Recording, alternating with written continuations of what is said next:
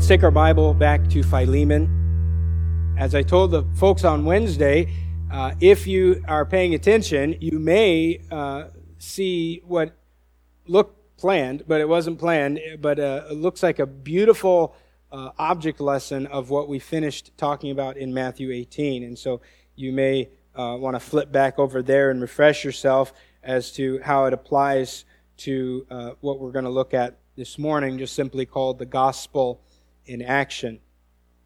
I don't ever think I am exhaustive in what I cover, and so there will be things that you may even see that just don't get covered for sake of time, and my goal is to try to, at the very least, identify the main purpose of the letter or whatever the text is that we are reading, and so invite you to follow along in your Bibles and use the notes and write down things as you see them, and give yourself a chance to remember later on what we talk about in this time, so that hopefully you can go back and glean even further truth from this.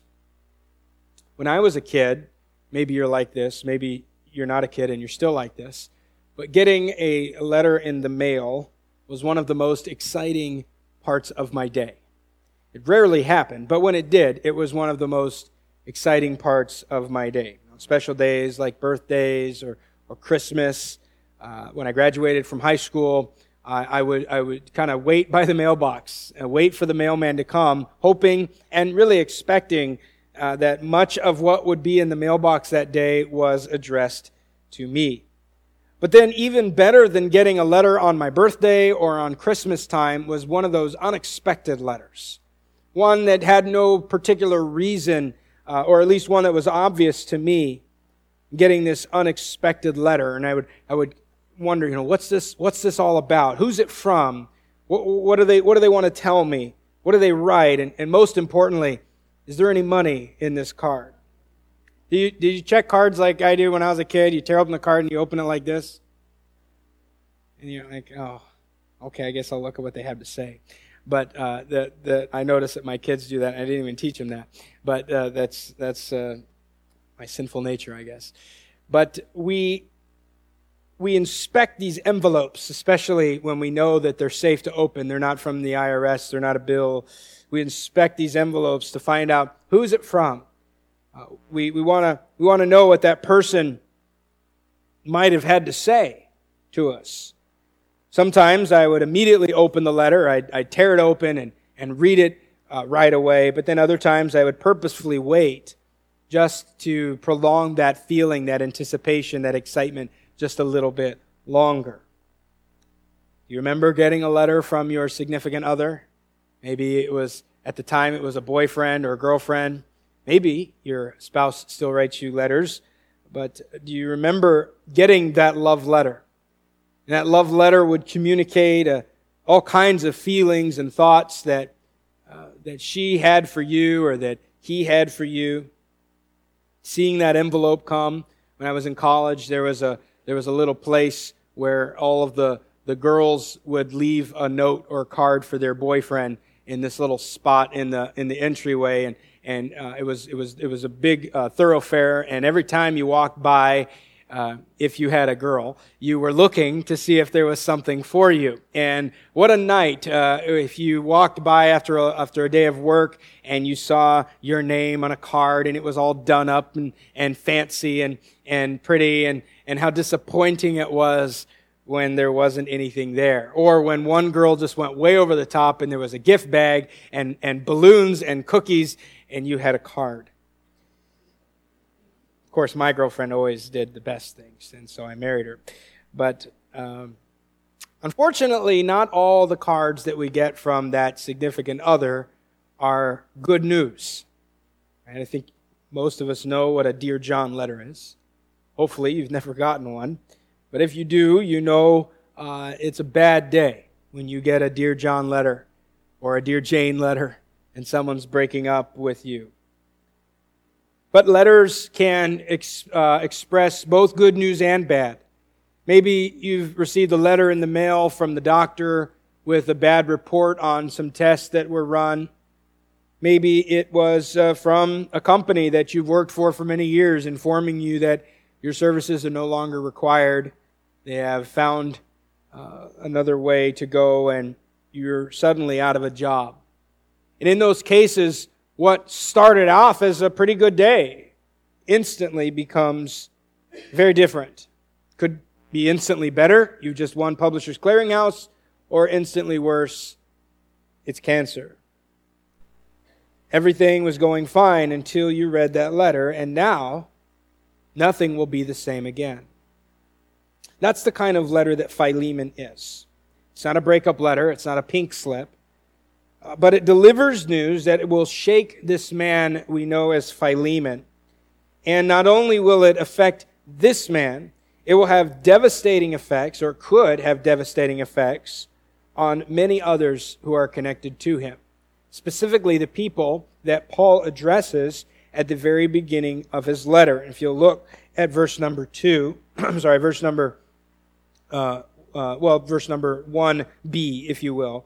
To Philemon, our beloved fellow worker, and Apphia, our sister, and Archippus, our fellow soldier, and the church in your house. Think about all of the different people that Paul is intending to write to in this letter. Not just the letter to Philemon. It's the letter to Philemon and Apphia and Archippus and everybody that was in this house church. To get a bit of a backstory as to what's going on before we read the letter, because this was a letter that would have been delivered with a backstory already set up. And so it's helpful for us to make sure that we understand what's going on before we try to dive in and understand what Paul is writing to him about. Philemon was very probably a wealthy man and living in Colossae. There are differing opinions on where he lived, and it really doesn't make a whole lot of difference, I don't think, but for our purposes this morning, we'll say he lived in Colossae. And through Paul's missionary efforts, Philemon had become a Christian. He had become a follower of Jesus and became very involved in the local church that is presumably in Colossae here. It says even there that he had offered his own home to be the church, the meeting place for this group of believers where they would meet. So I'm assuming that he's got quite a decent-sized house that he's able to host the people that are coming. We don't know how big the church was. We don't know how big the house was, but it makes it at least guess that he might have had some means to him. And as we read about Philemon, as we'll look at and see a little bit, he was very invested in the lives of his brothers and sisters of this church. He wasn't on the fringe. He wasn't just on the outside looking in. He didn't just offer them a place to stay. He was invested. He was involved. But at some point in Philemon's personal life, his slave, Onesimus, had run away. Many scholars believe that when he ran away, he took some money with him, or maybe some valuables from Philemon's household. And it's thought that Philemon ran away to Rome, where it is assumed that Paul is writing this letter. Philemon was certainly put out by this, but over time, I imagine he has been able to recover the loss. He's been able to move on in some way or another, and life is going okay. But now, he's holding this letter from the beloved apostle Paul. He knows Paul. Paul knows him. And he may even be standing, it may even be that Onesimus, that runaway slave, is standing before him delivering this letter to him. Certainly there's memories being brought up, there's emotions rising to the surface, maybe anger, grief, mixed with confusion. What in the world is going on right now? Why is Onesimus back? What does Paul have to say, and why is Onesimus carrying a letter from Paul? And what we see in the book of Philemon is how Philemon's Christianity is going to be put to the test in a brand new way. He's already a believer, and he's already proven his love for the saints and his faith towards Jesus, but this letter will prove it in a much different way, in a maybe much more exaggerated way than ever before. The contents of Paul's letter are going to challenge his discipleship, and his response to this letter, which interestingly we don't have. But however Philemon responds to this is not only going to affect Onesimus, the slave, it will affect Philemon, it will affect his family, and it will most certainly affect his church. Because it's one thing to believe in things like grace and brotherly love and forgiveness and restoration, that Christ sets us free, that He reconciles us not only to God but to each other. It's one thing to believe these things and to say these things. It's another thing altogether to put them into practice. Philemon's actions now are going to be displayed in front of his neighbors, in front of his co-workers, in front of his church, in front of the unbelieving community that is around him. This letter involves more than just one man. This letter involves a host of people. And in a sense, Paul is the message behind Paul's letter is, Philemon, I know you've learned a lot. I know you have grown a lot. You've gained a lot of knowledge. But here's a situation that will really test the integrity of your discipleship. Now, if you're following along in the bulletin, the outline provided, I tried to divide it up a little bit just so you can see the breaking points of them. And we're not going to cover each of them, but in two main points will be the bulk of what we talk about. But we see beginning in verses 1 and 2 is just the greeting. We don't know who Apphia is. Some would assume that it's his wife. Archippus could have been his son. Some might think it would be the pastor of this church. Archippus is mentioned, if you want to look at it later on, in Colossians 4:17. He's referenced there. And then, of course, we have this house church in Philemon's home. And as I immediately read this, my first thought was, why are all of these other people included in the address line? And then that's why I wanted to make clear to you as we begin, because I think that it will affect all of these people. I think that this is more than just personal correspondence between Paul and Philemon. I think that this letter is to be read, and it has continued to be read down through the centuries for all of church history to have. But specifically, this first century Colossian church, it's going to have dramatic effects on them. And so he includes them in this letter. And then verse number 3, we see a blessing. Verse number 3 says, "Grace to you and peace from God our Father and the Lord Jesus Christ." Paul does this a lot in his writings, and it sounds a lot like this, grace and peace to you, or at the very end of his letter, he says the same thing in so many words, the grace be with your spirit. And these are not just words. This is not just Paul getting a running start into his letter. He's not just trying to fill up space, but really this is a prayer. This is a desire that Paul has, and as I go through this letter, is desiring the very things that are going to be necessary for Philemon to respond well. Philemon needs grace and peace. And so Paul wishes it for him. One writer says that Paul is a hearty well-wisher to all his friends and wishes for them the best things, not gold, nor silver, nor any earthly good, in the first or chief place, but grace and peace from God and Christ. He cannot give them himself, but he prays for them from him who can bestow them. And that's what Paul desires for Philemon to have, and for Apphia, and for the whole church to have grace and peace. I find it interesting that he bookends his letter with a well wish for grace in verse number 3, and then in verse number 25, we need grace. But then we get to the first section that really has the meat of his letter, and that's the prayer in verses 4 to 7. And he says, "I thank my God always when I remember you in my prayers, because I hear of your love and the faith that you have toward the Lord Jesus and for all the saints. And I pray that the sharing of your faith may become effective for the full knowledge of every good thing that is in us for the sake of Christ. For I have derived much joy and comfort from your love, my brother, because the hearts of the saints have been refreshed through you." There's a lot he says there. Even verse number 6, which is maybe the key verse in the whole letter, is just full of teaching and truth. But Paul is praying for Philemon and specifically giving thanks for Philemon, and he says why he's giving thanks for Philemon. He says it's because of the love and the faith that you have.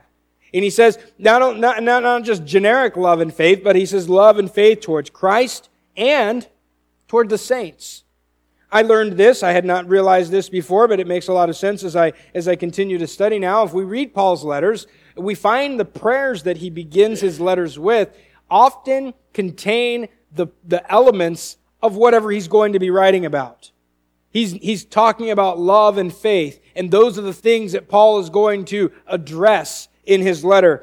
Paul gives thanks because he has seen a pattern in Philemon's life of love and faith toward Christ and his saints. But his prayer is that Philemon's participation in the faith or the sharing in faith is going to deepen his understandings about the implications of that faith. Verse number 6, very confusing verse.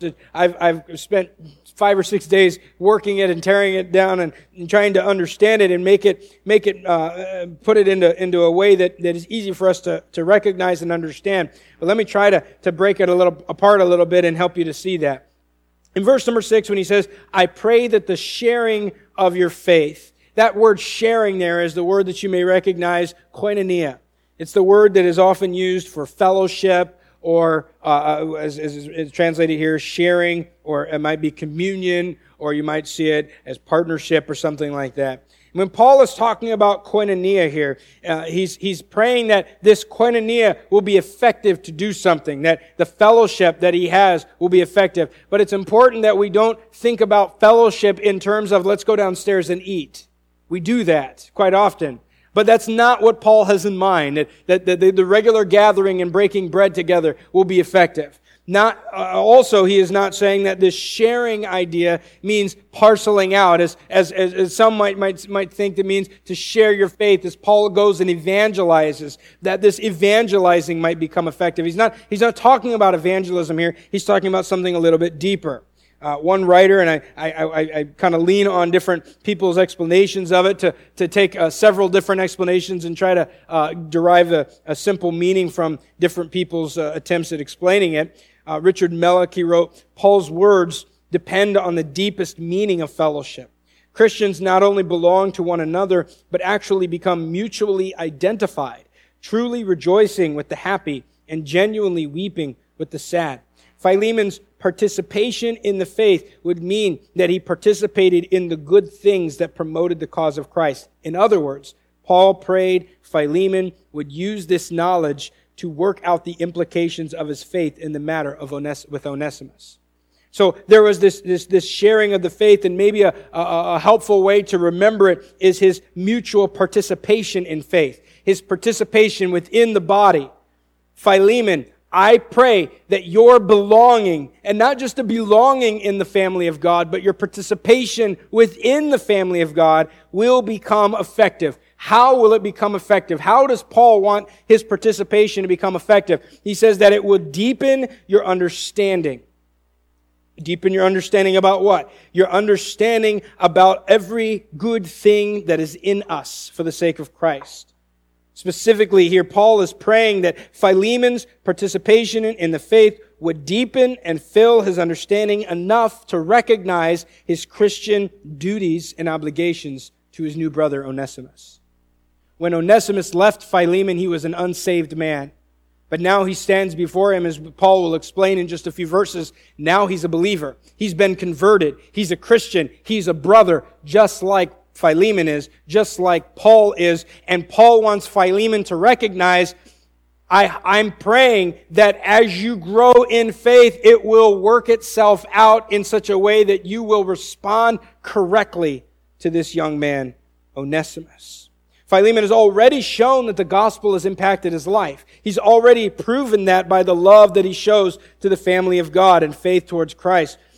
In verse number 7 there, it says that he refreshed the hearts of the saints, meaning that he had given relief to those who really needed it. Think about a church in those days that persecution would have been pretty much a normal thing.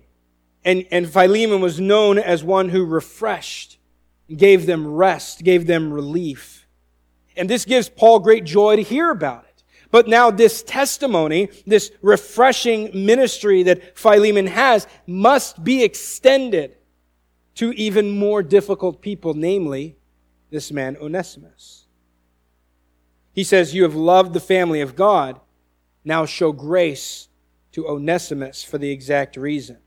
Later on, he'll use the same idea in verse 20 of refreshing. He'll say, you've refreshed the other saints, now refresh me.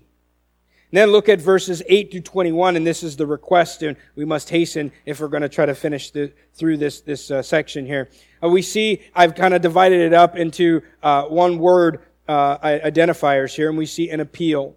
Verses 8 through 14 is an appeal to a brother, for a brother. He says, accordingly, though I am bold enough in Christ to command you to do what is required, yet for love's sake I prefer to appeal to you.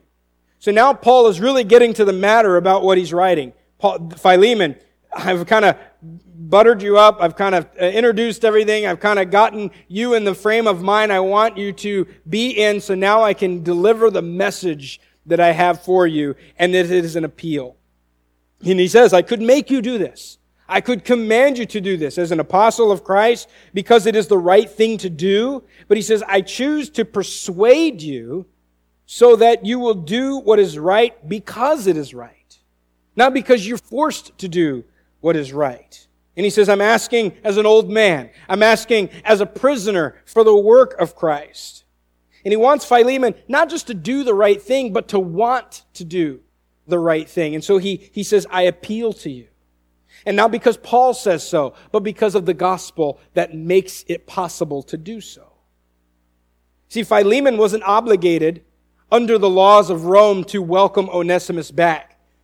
In certain areas in the Roman Empire, it would have been completely fine for a runaway slave to be killed if he was caught.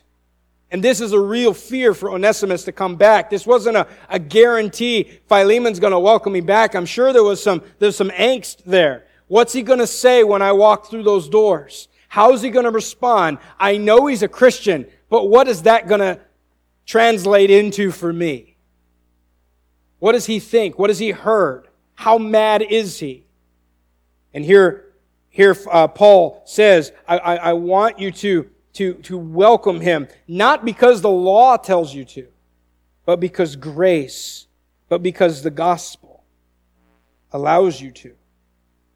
Philemon would be showing in this response if his Christianity was real and how loving and how gracious and how forgiving the Christian community is to be.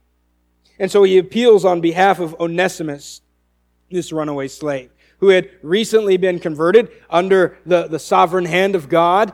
Onesimus runs into Paul, the apostle who is imprisoned. And so we don't know how they met, but they met, and he became, as Paul calls him, a son in the faith. And Paul became his spiritual father. And he says there in verse 11, at one time, Philemon was useless. He's kind of a play on words there because the word Onesimus means useful.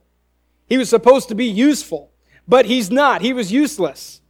And Philemon is maybe he's kind of written it off as a loss because he wasn't a good servant anyways. But now Paul is saying, I know he used to be a bum. He used to be useless, but now he's useful.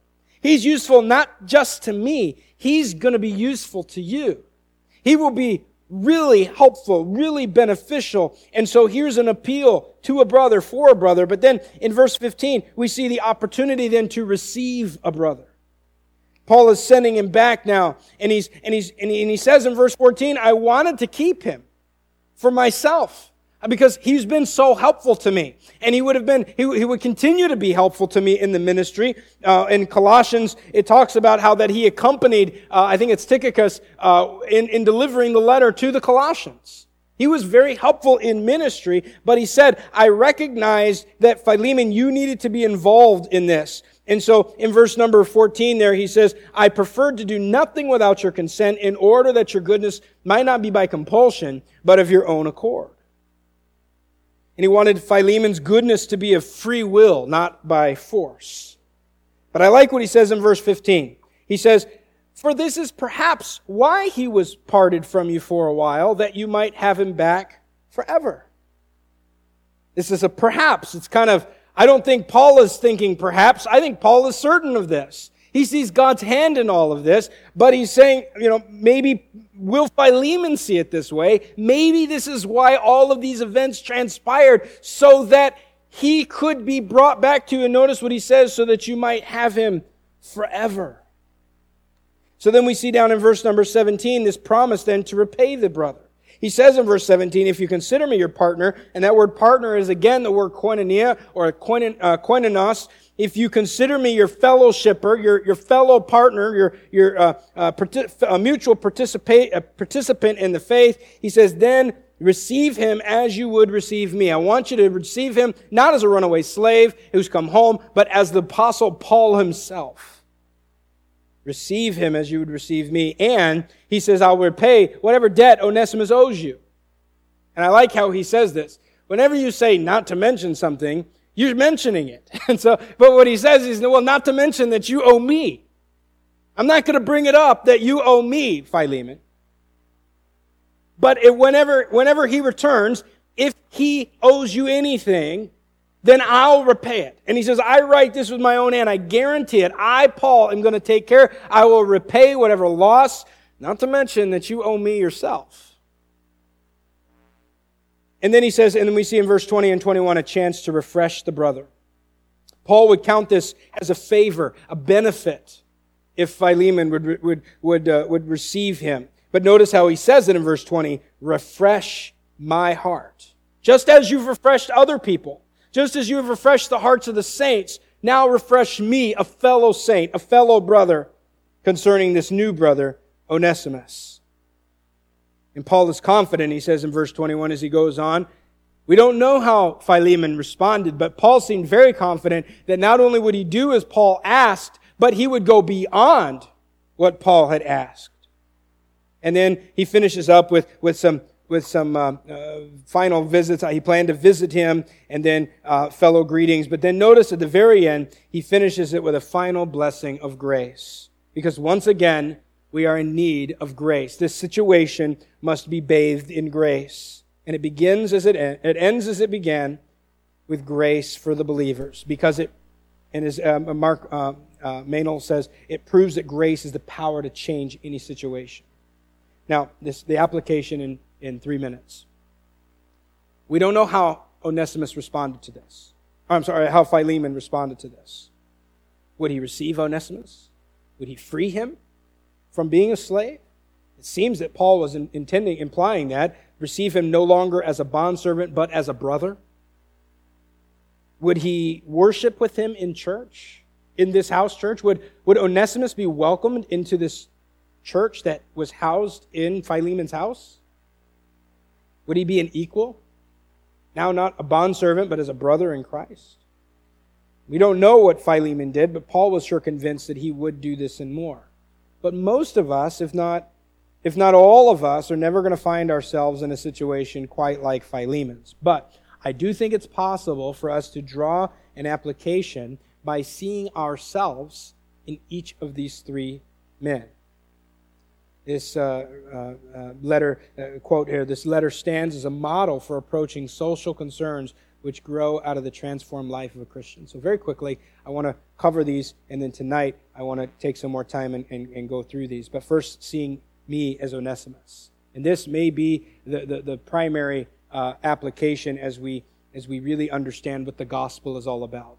Because when I see myself in Onesimus, I recognize that I am the offender, and I am the one who needs grace. I am the one who disobeyed. I am the one who went astray and ran away. And I am the one who sinned against somebody else. And I stand in need of grace and forgiveness and reconciliation. And that's what the gospel is. The gospel is the good news that you can be forgiven, that you can have grace, that you can be restored by Christ. And Paul here beautifully symbolizes Jesus as the one who reconciles sinners back to God and brings them back into fellowship with one another. We see it in the fact that he voluntarily pays Onesimus' debt for him. Philemon, you're not going to be out. He's not going to get away with it. I will pay the debt, anything that he owes you. And that's exactly what Christ did. And when I see myself as Onesimus, I recognize I don't deserve to be standing here. And when I stand before God, I deserve His pure wrath and His punishment because I have rebelled. I have rejected His laws. I have rejected all of the good things that He has graciously given to us. But if I escape that judgment, it is because somebody else offered grace. Somebody else took my place, and that's Jesus Christ. This letter vividly illustrates our relationship with Christ. We who are in desperate need of grace and acceptance. But secondly, we see ourselves as Philemon. At some times, we might find ourselves as the one needing to show grace to the offender, and that's where I begin to see many of the correlations in Matthew 18, where a brother offends us, and it is our obligation now to show grace and restoration to them. And we may need to ask how God wants us to have a change of heart and respond appropriately to those who sin against us. And then lastly, seeing myself as Paul, helping to bring others back in fellowship, putting Matthew 18 into practice. That's the work of the local church here, is we do life together and people get offended and people get hurt and people sin against one another, and we do what we can to pray for them and to teach them and to help them reconcile their relationships. We are all Onesimus in our standing with Jesus. We may often be like Philemon in our relationship with others. But we must also strive to be like Paul, who modeled the love and graciousness of Christ by reconciling broken relationships and restoring brothers and sisters within the family of God. And as Paul finishes his letter, may God give us grace and peace to be able to do this.